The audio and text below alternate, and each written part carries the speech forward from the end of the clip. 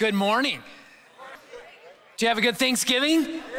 Good. I had a great Thanksgiving. It's great to see you all here. And we're getting to do something a little bit different here. Instead of starting the next series right now, we chose to make this a standalone message. And so I wanted to take the opportunity with that to speak to something that I think that I want us to come back to now and again, and it speaks to something that we all face as followers of Christ, and something that we can be pulled into that can make us feel stuck in some ways with our own spiritual journeys. I know I have experienced that, and that maybe understanding something that Christ taught a little bit more deeply actually helps us in our own spiritual journey. And so to kind of cover this topic of this kind of uniqueness here, I want us to turn to the Gospel of John.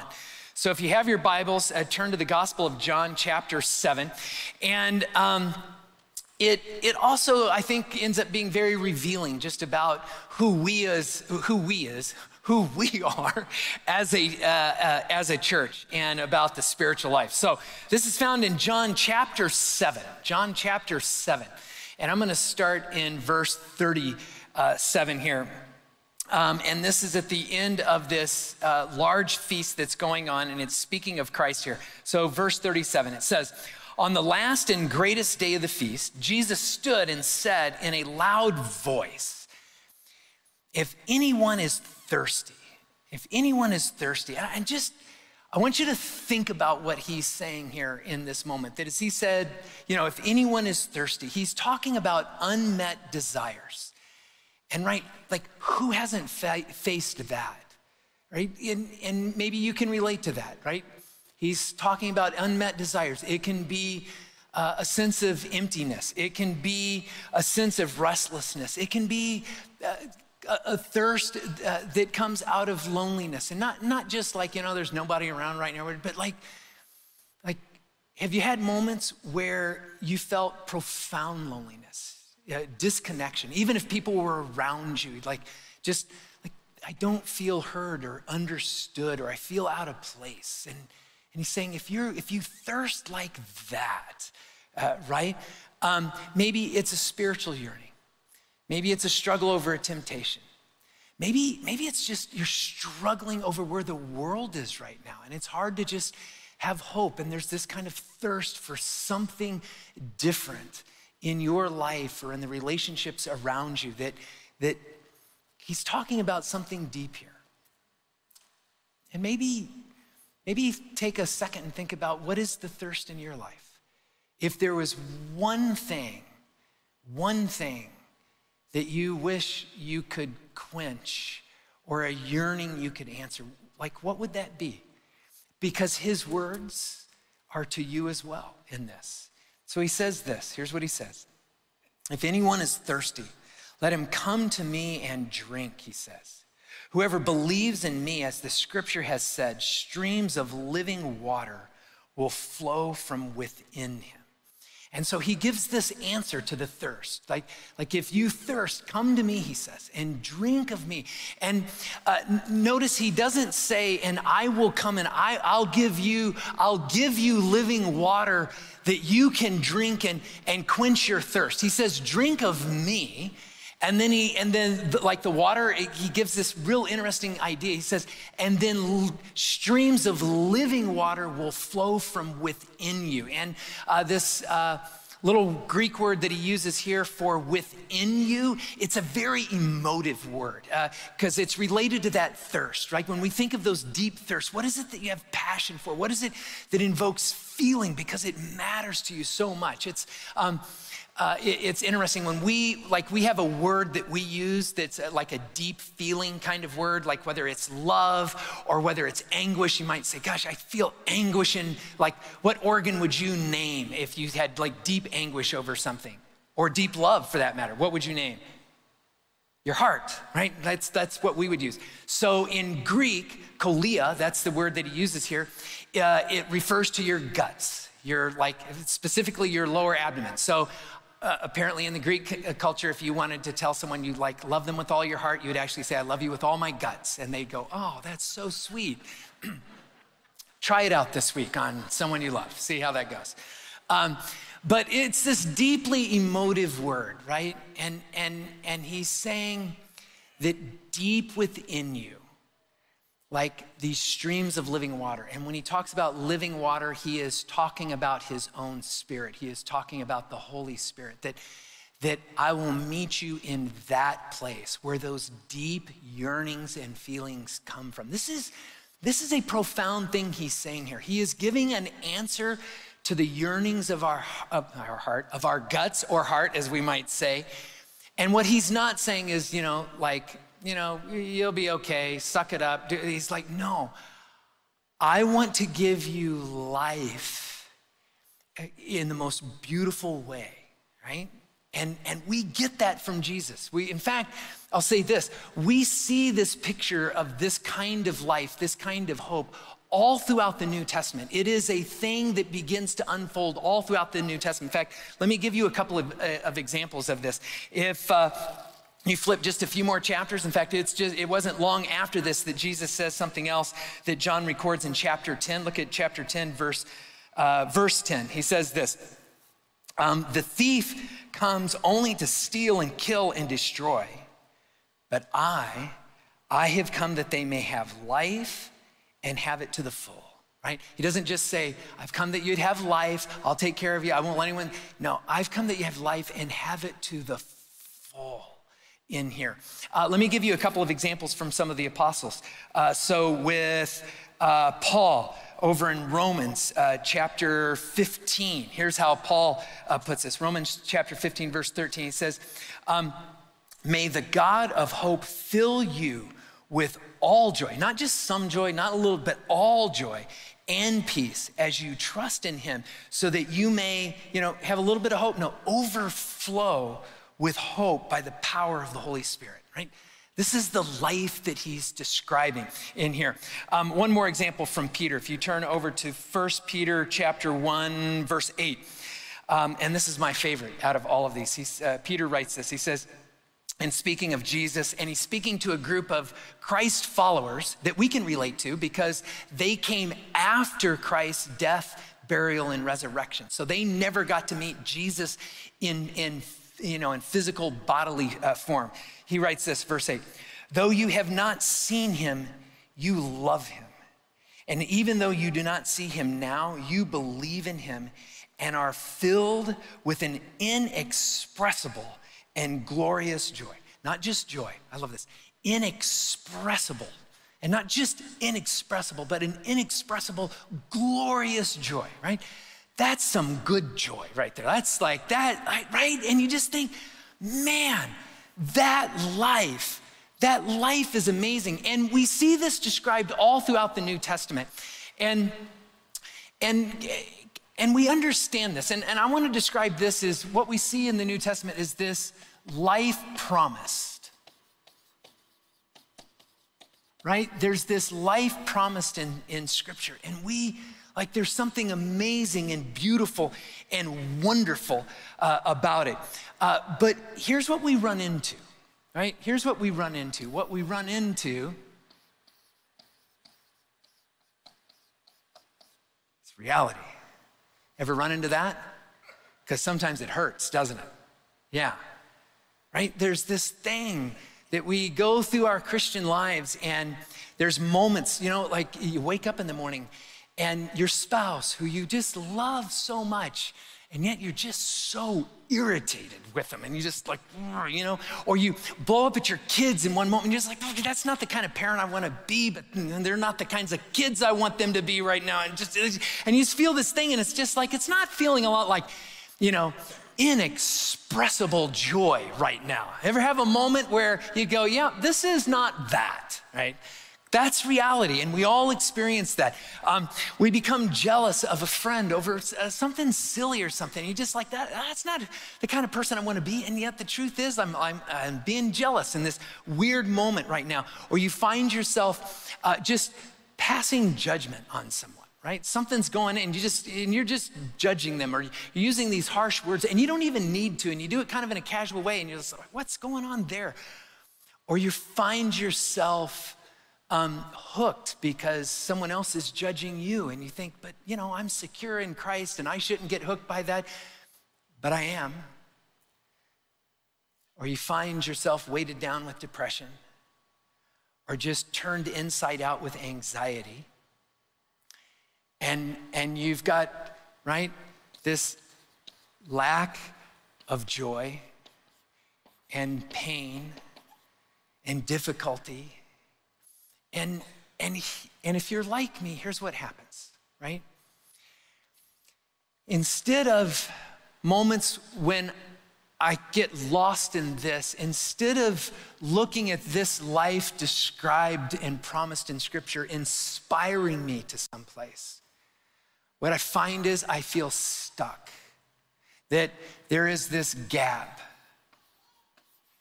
in my life, and I feel it sometimes, between the reality of what I'm experiencing in my walk and this life that I keep reading about in Scripture. And the question is, what do I do about this gap in there?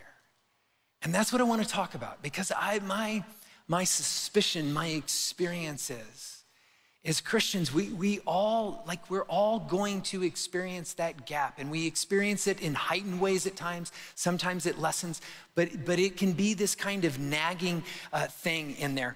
And I want to come back to Jesus' teachings and what he says in that first passage we read. But first, I think it would be important to point out that we deal with that gap in a number of different ways. And I want to point out 4 of those ways. There's probably dozens and dozens of different ways, but I want to point out 4 different ways. And as I go through some of these ways that we, strategies that we employ at times for handling that gap, I want you to be thinking about your life and just like, what are the strategies that I'm employing? What's going on in me? Because sometimes we're not fully aware of it. The first one, I describe it this way. It's when we say, okay, I've got this gap and I've got to get more serious about following God. I need to try harder. And this is the try harder method, right? We look at it and we just say, maybe the problem here is because I'm not putting enough effort. I'm not putting enough attention in my spiritual life. And I need to put a lot more effort into it. And at the heart of this, right, there's a beautiful thing. It's about commitment. It's about devotion. But that commitment and that devotion gets pulled into this like trying harder. And every time I face something over here where I feel like I lack in what I'm doing in my spirit, it's okay. I need to get back and I need to try harder at this thing. I know, man, there was a season in my life, in particular in my early 20s, where like this in some ways was like the main strategy that I found myself in. And, we get pulled into it, and there's a kind of question, and maybe you have thought about your spiritual journey in this way, because if you have, it's a good indicator that you're pulled into the try harder strategy. And it's when we struggle with the ever-present question of what pleases and displeases God. And everything, does this please God or does this displease God? Every time you get ready to make a decision, do something, you just like, will this please or displease God? And before we know it, it's like every moment of our life gets pulled into like, how am I doing, right, with my effort? How am I measuring up, and how good of a Christian am I? Because am I putting enough effort into it? Am I being a good enough Christian to like close that gap, trying to close that gap? And it's just this belief, if I just try hard enough, right? If I pray enough, if I fight temptation hard enough, then all of a sudden I'll get to experience that beautiful, glorious life. But if you're like me, the try harder method isn't a method that brings a lot of joy, is it? In fact, it can make us rather grumpy kinds of people at moments. That's what I've experienced myself in this. And you get pulled into it in the most naive of ways. Like, it can be something as simple as this. Like, maybe you have a friend and you find out your friend, they get up at 4:30 in the morning to pray. And you just think, wow, that's really spiritual. And that's a great thing to do. Only, you think of it and you're just like, well, I guess I got to do that too, right? And you're not a morning person, right? You get up at 4:30 in the morning, you look a little dazed and confused and cranky maybe, right? Jesus is even saying, let's just talk later, right? That's because you're not a morning person. But there's a part of you that goes, but if it's miserable and hard, that's probably pretty spiritual. That's what I need to do, right? And I think there's a part of me that just thought, in a weird way, maybe measuring things that if it's hard or miserable, isn't that what God wants? That proves how devoted I am. And that'll get me that promised life over there. And Jesus said, come unto me, right? All who are thirsty, drink of me, and streams of living water will flow. I don't know. I'll just say it. I don't think that's what Jesus had in mind, the try harder strategy, when he talked about streams of living water flowing from within, was he? One of the other methods that we try, maybe I put it this way. It's when we say to ourselves, I've just got to have more faith, or I've got to have a stronger faith. And oftentimes when we say I need to have more faith or a stronger faith, what we mean by this too often, and I know this because I remember doing this very early in my own spiritual journey with God. It was kind of like, okay, I need to believe. Faith means I just need to believe this thing that I think God is saying in the Bible or about me. I need to believe it even if I don't believe it, right? It's that thing of just okay, real faith is, I'm just, even if I don't believe it, I'm gonna work really hard and I'm gonna believe it if I don't believe it. And it's this kind of blind faith.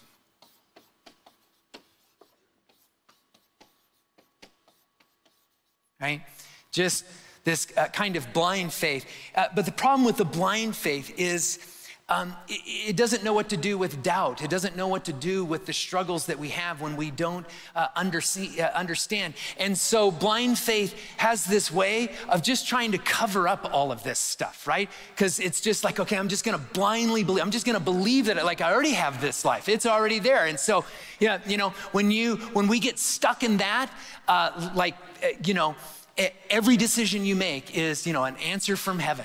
God gave me the answer on this one. God gave me you're at the restaurant and it's just oh, God told me what to order today. Oh, isn't it glorious? Oh, it's just your life is a miracle a minute, right? Nothing's wrong. You get your hands stuck in the garbage disposal and you're it doesn't hurt. But if it did, I would count it the joy of the Lord to suffer for God, right? And you're just what? And if I could stand back and see myself in those moments, I'd be too bad there wasn't a pill for that, because that would have, that's just, I don't think that that's what God was after. Jesus was never after this kind of blind faith that ultimately is asking us to pretend a little bit and to manage our image in an as-if kind of way. And again, it's easy to get pulled into this. If you're like me, I can see someone else living out their spiritual life and go, wow, it just seems like they're so good at it, right? Maybe you see that other family, and that family, it's just, man, they've got it together, right? They seem like the perfect family. And we can begin to look at someone else and think they just live over here all of the time. They never get stuck. They never struggle. And it can feel like I ought to be there too. And the next thing we know, we're trying to manage an image as if we're in that place. But that always just leads to emptiness. And I think when Jesus said streams of living water will flow from within, he wasn't asking us to live a blind faith that would pull us towards masks or pretending. Not at all. But can you see, have you ever been caught in that? I know there's moments where I can get caught in that. Two more here. this next one, it kind of comes in these if only moments, right? Like we think if only ... would happen or change in my life, then the gap would close, right? We look at those external circumstances around us and we just think if only that would change, it'd be like magic.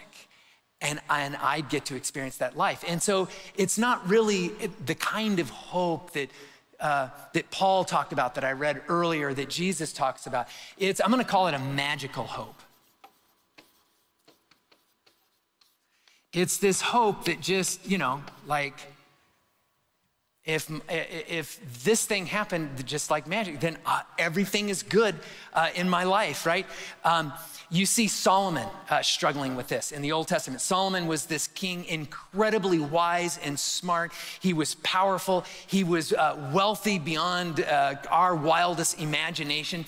And he was struggling with trying to find this meaningful life and trying to find purpose and a kind of joy that was significant. And so he kind of bought into this. And so he had the means to pursue it in the way we don't, okay? So when it came to pleasure, right? He's just like, I'm gonna pursue every kind of pleasure there is. I'm gonna throw money at it. I'm gonna make it happen. I'm gonna see if magically, if that thing that I think would bring pleasure or goodness to my life, I'm gonna go get it. I'm gonna go after it and see if it happens. He went after achievement. He went after success. He accomplished great things. He built all of these, and just see if I go down the road and I achieve all of these things, will that bring a sense of satisfaction and meaningfulness and joy? He even pursued fame, right? Like if I'm famous, if people want to be like me, if people look up to me, would that do it? But it's just magical thinking, because for every moment that he could grab one of those things, and there's always something that you experience that's good or positive in that, but it never delivered. It never pulls us out of being stuck in this spot. Ever have a moment where you think, if only my kids would have made a different choice there, I wouldn't be suffering for them or with them in this. Ever have a moment where you think, secretly, I wish I had a different spouse, right? My marriage is it's hard and it's arduous. And man, I see other marriages and they've got it easy. If only I had a different spouse, wow, life would be so good. Or if I could there's one temptation, and if I could just overcome this, if God would just magically make it not a temptation in my life anymore, then everything would be good. If my parents would just stop trying to control me and give me some freedom, my life would be good. If only this person approved of me or liked me, if I only had more money, if I only ... you fill in the blank. What's the thing? And I'm not saying that it wouldn't bring something good or helpful or make life better. But if for a moment you think it would just magically close that gap up and you would have this beautiful, inexpressible, glorious joy, probably you'll find yourself disappointed. Man, I remember a time in my 40s that there were some moments and there were just some outside things and circumstances. I just thought if God had just changed those, or if I could just wrestle that to the ground, if that would happen, then I'd get the life that I've always wanted. It just seems like every time I grasp one of those things, it's good, but it didn't swing the door shut on that gap. It didn't carry me across that gap. And I just wonder if some of you have experienced the same thing. Fourth strategy, and you may not think of this as a strategy at first, but it really is in so many ways. And it comes from a sense of hopelessness. And it comes oftentimes when we've employed one of these other three strategies or some other strategy, and you've thrown yourself into it. And then you reach the point where you just say, you know what, it's hopeless. And I'd rather just give up on even trying to close that gap than to keep throwing effort into finding a way to close the gap. And the strategy is a kind of, I give up. And part of why I call it a strategy is because we use it to kind of protect ourselves at moments. Because if you've ever had a moment where you're struggling with a disappointment with God or your own spiritual life and you throw yourself into it, ever have a moment where you throw yourself into it and it was painful? It was, the disappointment on the other side was painful, right? You got on that religious treadmill of trying harder. You worked hard at it. I've done that. And there's something about exhausting yourself on a religious treadmill and feeling like you've not moved any further that is just so disappointing. Only to fall off that treadmill and then just be crushed by the shame that this strategy leaves you with. And you can come back and you'd say, you know what, rather than ever get back on that treadmill again and become exhausted or get crushed by its shame, I'm just not gonna do that. I'd rather give up on the dream than go through that again. Or I'm not gonna live by blind faith. I'm not gonna play a pretender game in this. I'm not gonna go there. And you find yourself quitting. Sometimes we reach a point where we just say, you know what? I did everything I was supposed to, God. Ever pray that prayer? Ever find yourself in a moment and your thirst in that moment had you praying, God, I did everything I was supposed to as a good Christian, and everything I understood about the Christian, I did everything I was supposed to. And you didn't do what you were supposed to. Like you entered that and it's just like, I think God was supposed to do something in my life. And I read about it in scripture and God, you didn't do it. And so I can't gin up the energy to go after that. I'll go to church now and then. I'll pray every once in a while. I'll still love you. But I'm gonna just get through life, and someday when I die, I'll go to heaven and I hope it's all good there. But in this life, I just kind of give up on the spiritual thing and I'll muddle through. I'll get what I can get out on my own in this life. Ever faced that disappointment? See, I think maybe Jesus is looking at people when he says all who are thirsty. He's also saying everyone who's thirsty from trying harder and living blind faith and being disappointed from magical hope and people who've just given up. You come to me. Come to me, because there's a different way to close that gap. And that's what I want to end on this. And I want to go back to that passage that we started with here. And I want you to think about a different kind of faith in this. Look back at John chapter 7, verse 37. I want to reread that first verse here. He says this, if anyone is thirsty, let him come to me and drink. And you understand when he says, come to me, that he is asking for a step of faith, right? That whole idea, right? That is impugned and embedded with the whole idea of faith. Come to me, trust me, come to me, right? This is about faith. But what I want to say is, what he's describing here is a very genuine kind of faith. And the first thing that you notice right off is he says, come where? Come to the temple, come to the altar, where does he say? Come to me. See, genuine faith is to a person.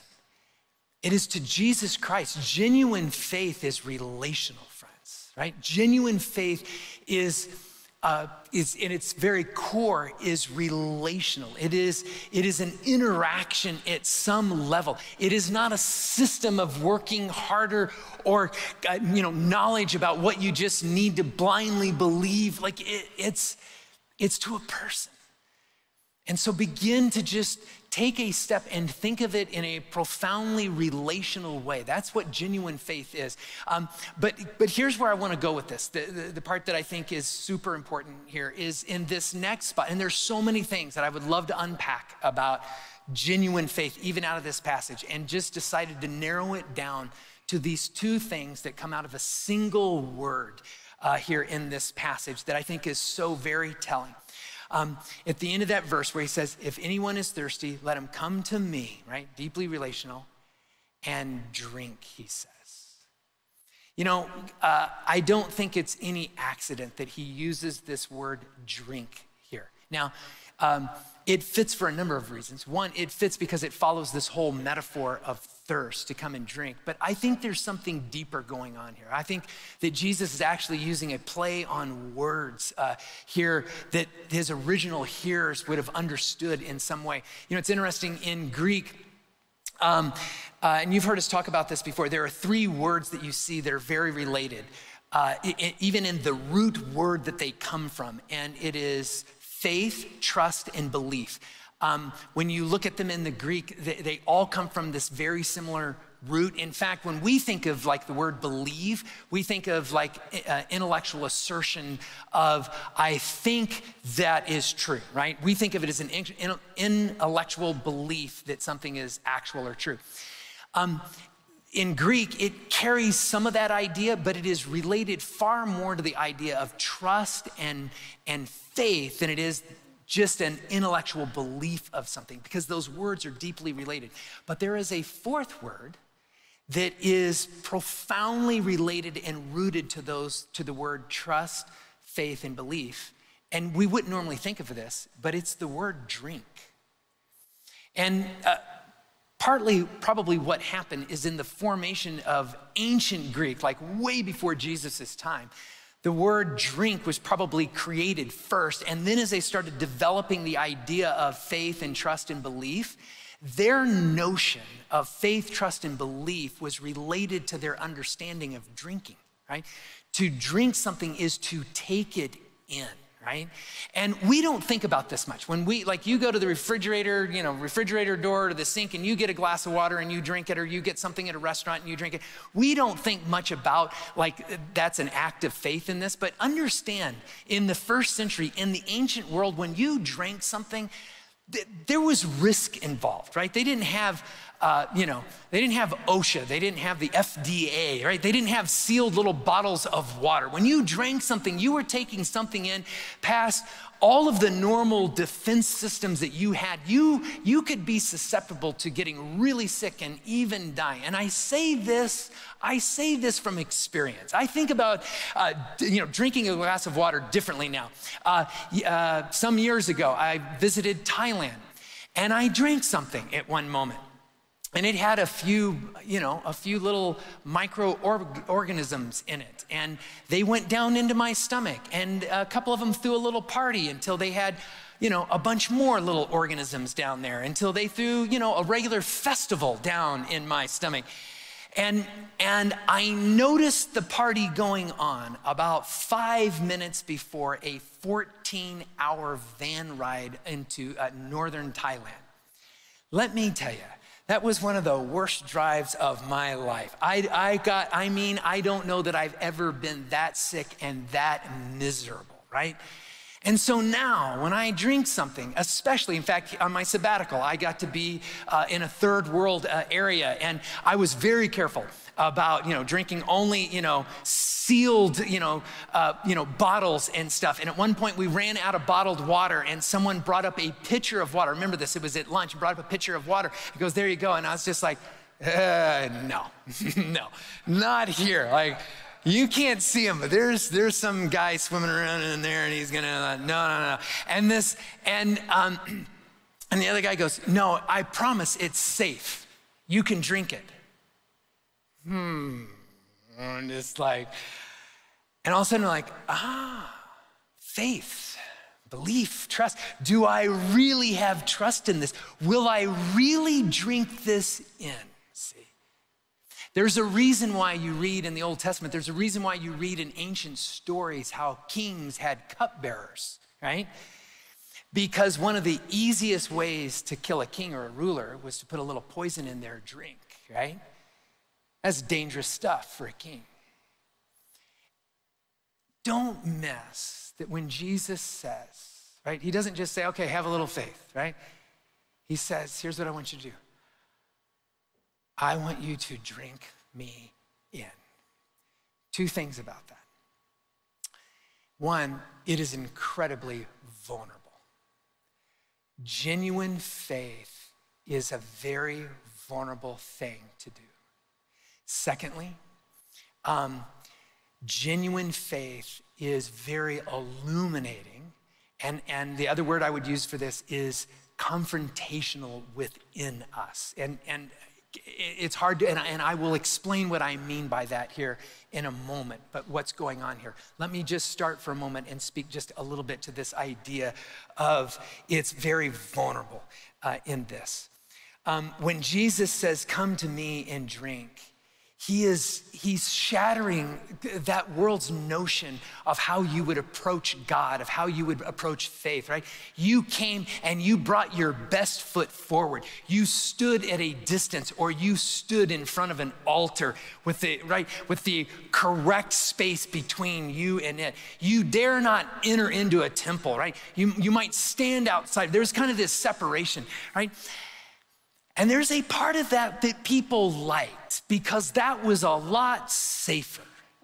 And what Jesus is saying, you need to experience me within you. You need to experience me when you are at your most vulnerable. And here's why. The kind of faith that begins to close the gap in this is a kind of faith where we can actually depend and walk and trust in who Jesus is and what he has said in our lives, right? You can intellectually understand God loves me. You can intellectually understand I have God's grace. I have his favor. I have his power. I have his forgiveness. You can understand all of that intellectually and still be on the try harder path like crazy. And I know that because I did it. And what Jesus is saying in this moment is, part of the way you break some of this stuff is, I want to take you a step of faith that is truly vulnerable. And that means moments where you have to experience your vulnerability. You have to experience moments where you are in your worst pain, and in your worst pain, you experience God's care. And that's when God's care becomes real, right? When you're in that kind of pain and you go, God cares about me, then it's real, right? When you're going through one of your worst failures, maybe one of your worst failures at work, maybe one of your worst moral failures, maybe your worst failure, I hate to even call myself a parent or a spouse or a friend right now. It's at that moment when you experience Jesus' love in your worst failure that his love becomes real. It becomes the thing that you will hang on to again and again and again. It is the moment at your greatest weakness when you say, I can't go anymore. I can't do this. I can't overcome this. I don't know how I will get through tomorrow. The depression is too great. The anxiety has me turned inside out. I don't know how I can face that. It's at that moment where you are laid bare and God's grace is sufficient, that God's grace becomes real. But when we live in blind faith, when we give up, when we live in magical hope and trying harder, it's like we're standing at just enough distance that God doesn't, we won't let him see our most vulnerable. And so can I say, take a step of great vulnerability. He has invited you in. Take that step. Now, the second part of this, of genuine faith, and it gets to this idea of that genuine faith is illuminating or confrontational. And here's what I mean by this. Everything Jesus is speaking to in this whole thing has nothing to do with the outside circumstances of our life. It's not the outside circumstances of our behavior. It's not the outside circumstances of what we're believing in, what we hope will happen, or the fact that we've given up in some way. What he is most interested in is what he does on the inside of us, not around us. Doesn't mean he doesn't care about the circumstances around us, but when it comes to his transformational power, the thing he is wanting to transform is on the inside of us. He is wanting to illuminate something inside of us that suddenly we see for the first time. And friends, that's not always a great feeling, right? There was a time years and years ago, I was on a hiking trip with a friend and we were up in the mountains, a couple of friends, and we came across this old tunnel. It was a cut tunnel that had like an ore car had gone, like where they used to have ore car tracks or something up in the mountains in there. And I just thought this would be a great idea to go through this tunnel. So I decided to do that. My friends decided it wouldn't be a good idea to just wander through a dark tunnel that we know nothing about. And so we were just gonna meet up on the other side of it. We figured it wasn't too far away, and I can't remember why we thought that, but I'm sure I was very accurate in my assessment of that. I got in there and the batteries in my flashlight were already very low, and not far into it, my batteries went completely dead in it. And I decided that's okay, because I have this camera, and this was before smartphones, way before smartphones. And so I had this camera that had a flash on it. And my idea was, and I'm sure all of you in the same circumstance, you would have said, I would have done the exact same thing, Glenn, right? So I have this flash on the camera. My idea was I just start jogging a little bit down this tunnel. Then before I got too far, I'd just snap a picture, right? And the flash would just light up the tunnel long enough, and I just kind of keep that picture in my mind of where to go. And then I just, jog a little bit further and then take another flash, and I could make it all the way through the tunnel in there, right? Y'all would have done the same thing if you would have had an old camera, right? Maybe a few of you would have said, or we could turn around and go just back where we had already been and what we knew in there. So I did that, and on the first flash, right? I start my little run and start the first flash, lights everything up in this tunnel. And I looked down on the floor, and there were what I thought were dozens of snakes, right? And it's and I kind of already committed, and they were and I was just freaking out, and I took off running through this dark tunnel. And I couldn't get the flash to work anymore on this thing. So I bounced off the walls, terrified to stop because the snakes would get me. And I made it through, okay, on the other side. But here's my point about this. There is something about, right, where darkness reigns, and you can't see. And before I snapped that little picture, it's just everything's good. And man, when that flash went off and the floor was filled with snakes, I was I just rather would not have seen that, right?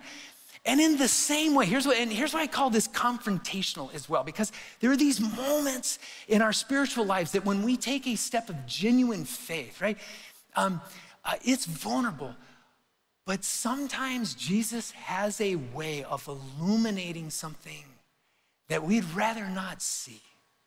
It's scary, or it's not the way we would want to see it, or we had this different idea about it. It might require change of some sort. It might require putting energy and effort into our spiritual life in a different way. And you know what's interesting? When you look at Jesus's life on earth and how he taught people, you find that this is what he was doing constantly.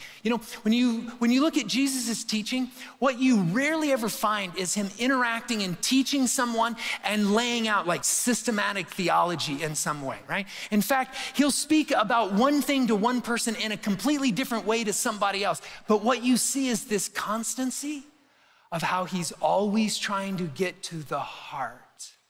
You see it with a guy named Simon. This guy, Jesus goes over to his house, and he does it, and Simon is a religious leader, and Jesus doesn't get into this whole big religious systematic theology dialogue with him and all these things. He starts telling this little story about debt and how one guy gets his debt paid off and another doesn't, and you're just what's Jesus doing with this thing? But what you see, Jesus understands that in Simon's heart, there's this kind of lack of empathy that is causing him to look down and judge other people. And the thing that needs to be illuminated most in Simon's heart is how he can see himself in a way that allows him to just judge others. And Jesus is trying to confront, to illuminate something in Simon's heart. And it's at that point that Simon gets to say, wow, I'll either step forward to allow a kind of internal change to occur, or I'll step back and I won't trust this in faith. And Simon doesn't.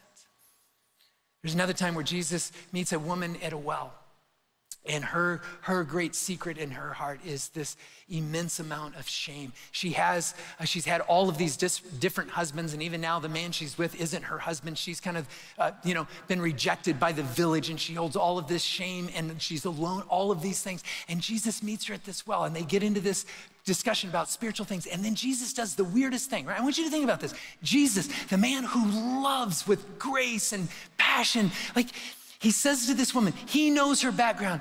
And at this one moment, he goes, oh, why don't you go get your husband and come back here? Well, that's pretty doggone rude, don't you think?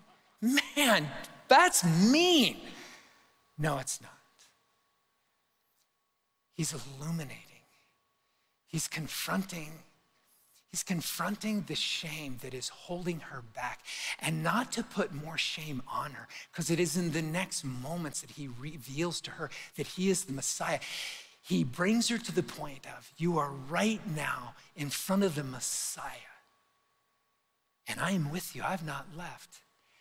And you can either stay with me, you can now live out of this kind of crazy acceptance that I am offering you, or you can run back away in your loneliness. And she takes this amazing step of faith. In fact, where she goes next is into the village of all those people that she was avoiding before. See, sometimes Christ illuminates something that is scary to us. We don't know what to do. It confronts us, but it offers us a kind of change that begins to diminish that gap. And you know what you find out sometimes, friends? That as that gap diminishes, the thing that we were so terrified of in our hearts really isn't all that bad. A week or so later, I got that film developed out of that picture I took in that cave, and it wasn't snakes at all. It was roots. I was yelling and screaming like a crazy person through that thing, banging up my elbows and my head and everything, going out there. There were no snakes in there. It was just a bunch of roots, and the thing had terrified me. It wasn't. And what you sometimes find is when you drink in Jesus and you abide in his grace and his love, and he begins to change you, those things that are so scary that drive us to trying harder and blind faith and magic hope, we find that his grace and his love is sufficient. And what you find is the gap doesn't close the way you once thought it would by sheer will of your action in pushing it shut. Here's what I found. In fact, I even teach this different now, even since the last time I taught this. And it's just out of my own experience of trying to come back to genuine faith and again. And here's what I'm experiencing, and I hope you experience this. I experience the diminishment of that gap as it begins to close, because Jesus is just changing me. I'm the one that's changing. And somehow it's in that I'm the one being changed that I experience it in a different way. And that joy and that hope begin coming in, not because Jesus changed something out in the circumstances of my life, but he changed me. And friends, may he change you. Well, I'm gonna close this, and as I do, I just wanna say, if you're a guest or a visitor here, man, it was so good to have you here, and I really mean that. Like, I'm gonna be right over here, and we would just kind of have a time where we can meet and greet, and I would love to just shake your hand and welcome you here. Maybe you're here this morning, and we talk. I talked about being a Christ follower all morning, and you'd be like, I wanna know more about what that is. Or maybe you just need someone to pray for you. I invite you to come right back to the prayer place over here, that we have some fantastic people that would love to just pray for you here this morning. But why don't we all stand, and I'm gonna close this in prayer here this morning. Let me pray here. Father, we just thank you for your son, Jesus Christ.